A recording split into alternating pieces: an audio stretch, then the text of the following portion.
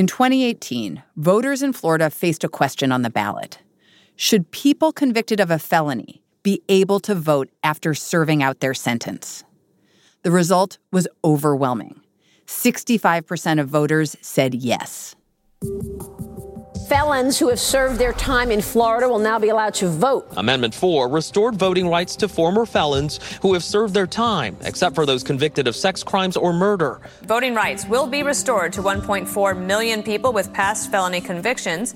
This is the first presidential election that includes these new voters. And since it's Florida, they have the potential to make a big impact on the presidential race. But state lawmakers passed a law last year that made registering to vote more complicated.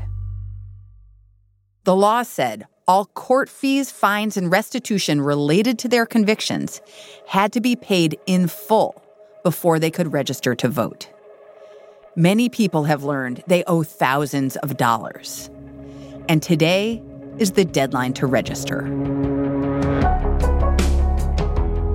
Welcome to The Journal, our show about money, business, and power. I'm Kate Linebaugh. It's Monday, October 5th.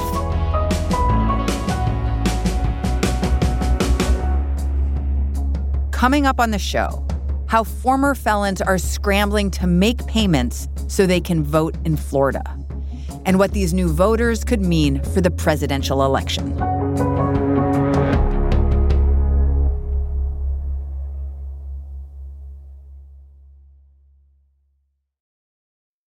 This episode is brought to you by Global X ETFs. Looking to invest? Start your journey by exploring exchange-traded funds with Global X ETFs. Exchange-traded funds, or ETFs for short, create baskets of stocks, bonds, and other assets that you can buy in a single trade. Global X specializes in ETFs that track emerging trends, like the rise of artificial intelligence, as well as strategies aimed to generate income potential. Visit globalxetfs.com to discover how you can get started.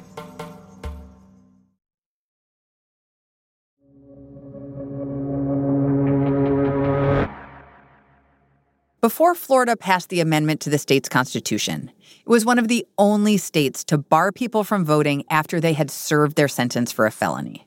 In Florida, this goes back a really long ways, pretty close to the Civil War.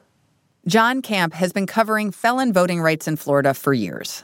Florida would permanently take away voting rights unless the person who lost their rights specifically petitioned the governor or a government panel to get those rights back, but it was a difficult process to get there. So in essence, most people would just lose those rights forever. The amendment to the state constitution ended that system, and it was popular for a few reasons.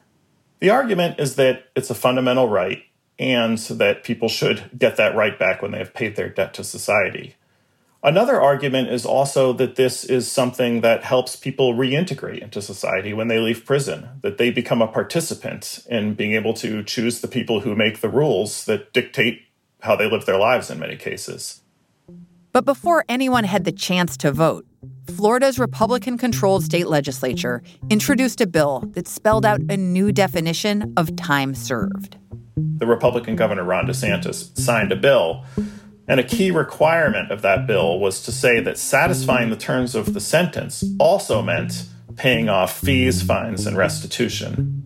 And lawmakers who supported the bill said if you hadn't made these payments, you hadn't served out your sentence. Fines, fees, costs, restitution, all of that is part of a sentence in the state of Florida. I believe in restoration and redemption, but I also believe in fidelity to our Constitution. The argument was that this was necessary to clarify the language of the amendment in terms of what it means to complete your sentence and what it means to satisfy the terms of the sentence, and that it was the legislature's job to do this. So where do these fees and fines come from? A large chunk of what we're talking about here are costs that are assessed in felony cases essentially to help fund government. Florida doesn't have personal income tax. So the court system relies on fines and court fees paid by defendants. Those payments typically amount to a few $100s and are used to cover everything from attorney's fees to public safety programs. Restitution, meanwhile, is usually paid out to victims and their families. How many of these people with felony records are estimated to have fines and fees still to pay? The short answer is most of them. We're talking about roughly 3/4 of them had some kind of financial obligation that would stand in their way. So how did voting rights advocates react to this new law? They went to court. They sued, and a fundamental argument was that the financial requirements amounted to essentially a poll tax. The U.S. Constitution has banned poll taxes since 1964. And pointing to that, voting rights advocates won at the district court level. That meant the new law was overturned. But Governor DeSantis appealed that ruling. And in September, he won. A court of appeals ruled that the new financial requirements could stand. And they will likely stand for this election because the U.S. Supreme Court isn't expected to take up the case before then. What the ruling did was really sort of solidify the rules of the road. So to have served your sentence, you have to pay these financial obligations before you're legally supposed to register to vote. That's investigative reporter Coulter Jones. Coulter teamed up with John to figure out what this appeals court ruling meant for potential voters.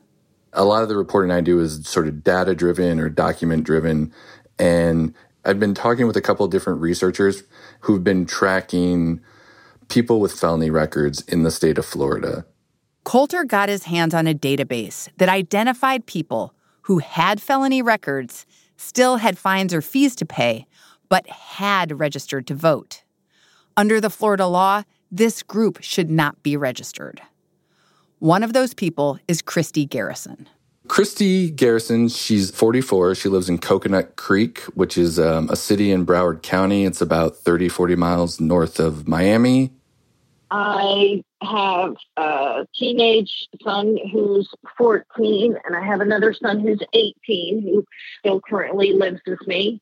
I have had the same job for about 20 years. So I do not live an exciting life. She has several felony convictions. All of them are 20 or more years old, and they're all related to drug charges. Christy said that she's been sober and drug-free for 20 years. This is like sort of a bad part of her life. And she was incredibly excited to be able to vote for the first time in her life because these convictions started prior to her ever voting. Oh, I was very excited. I was overjoyed. I was so excited. Christy registered to vote soon after the amendment passed. And when she heard about the new financial requirements, she thought she was in the clear. I knew that I didn't owe anything or have any fees. So I'm like, well, thank God it's not going to affect me. I can still vote. Just to be safe, she said she double-checked with the court anyway. I called the clerk of courts.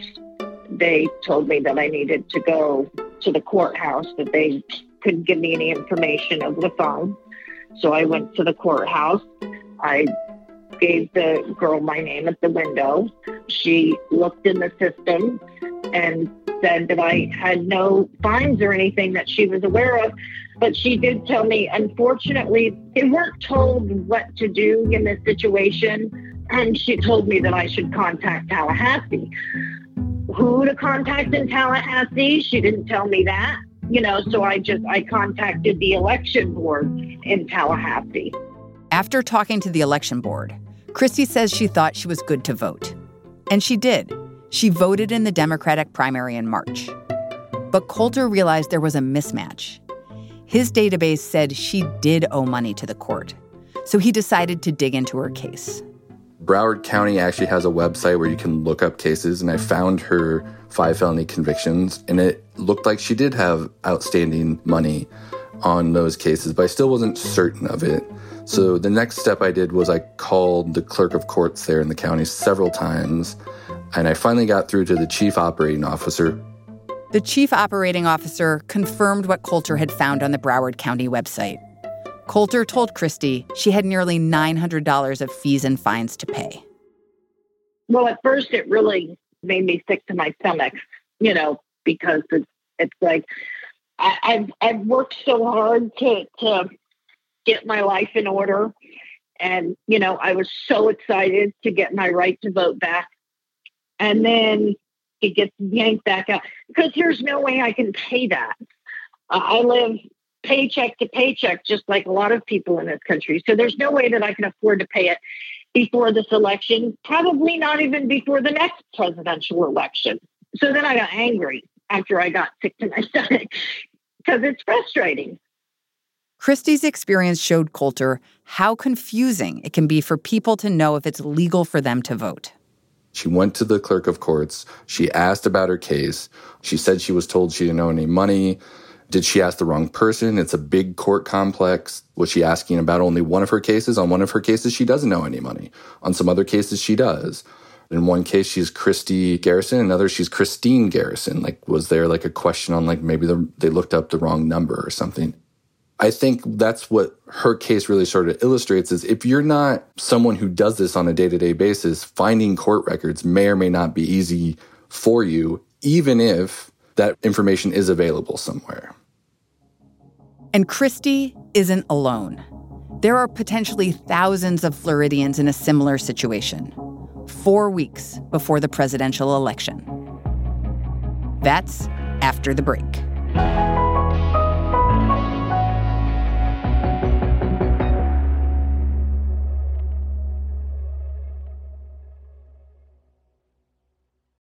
This episode is brought to you by ServiceNow, the AI platform for business transformation. AI is only as powerful as the platform it's built into. Enter ServiceNow. It puts AI to work for people, for employees, for developers, and even your customers, removing frustration and supercharging productivity. On our intelligent platform, AI isn't just a promise. It's happening today. That's why the world works with ServiceNow. Tap the banner to learn more or visit servicenow.com/AI for people.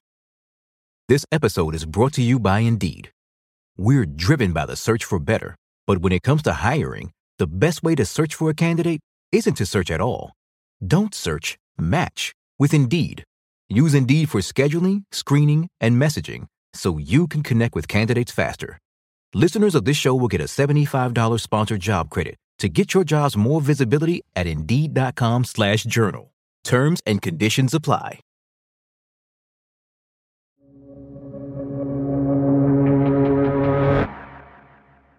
Today is the last day to register to vote in Florida for this election. And ahead of the deadline, voting rights groups have been racing to find and help as many potential voters with felony records as possible.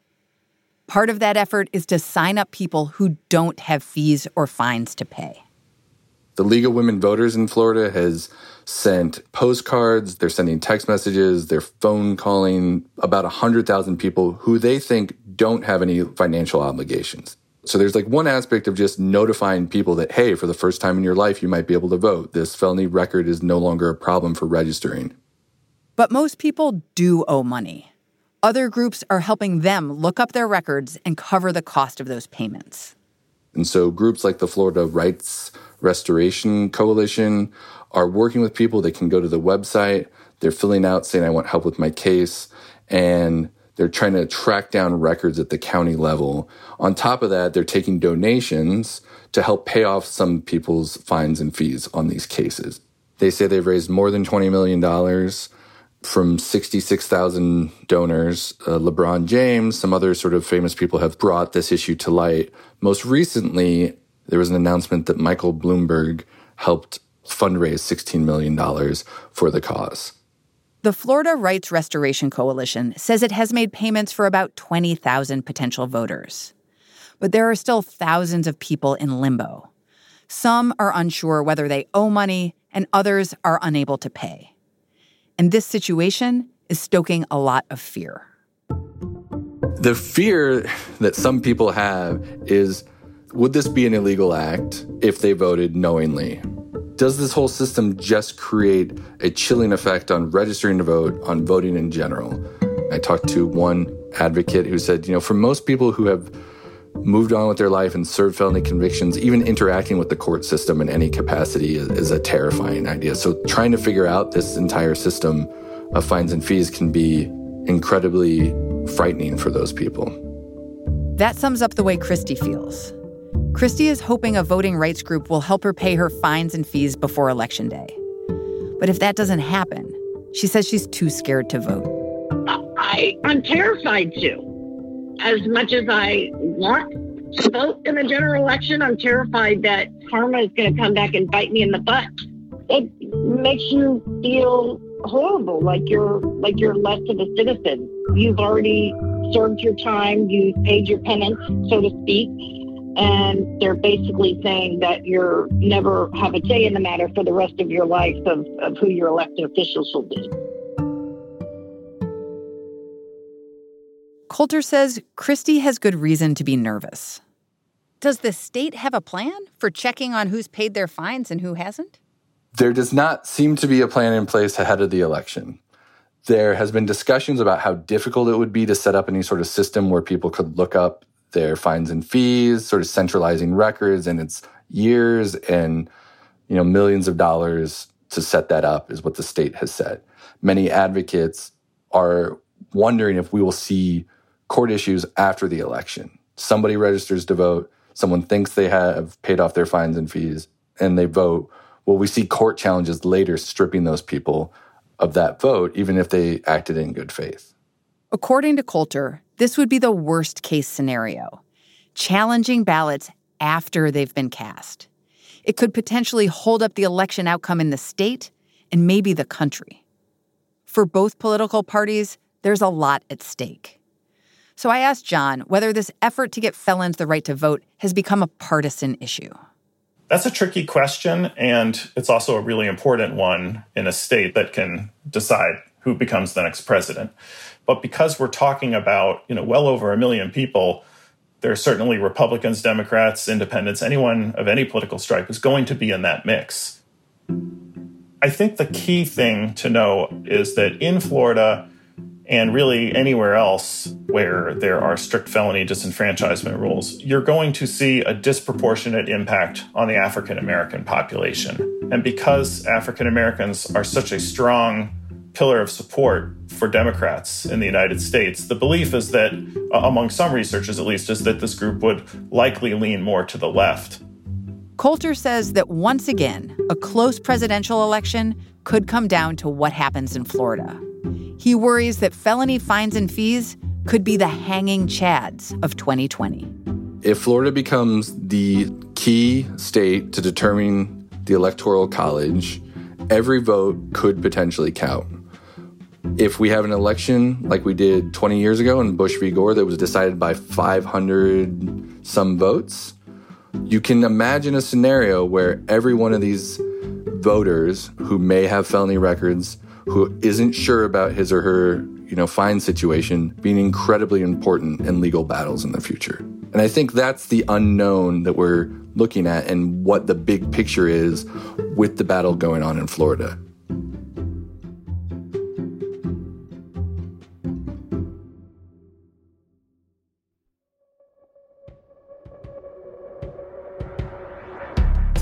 That's all for today, Monday, October 5th.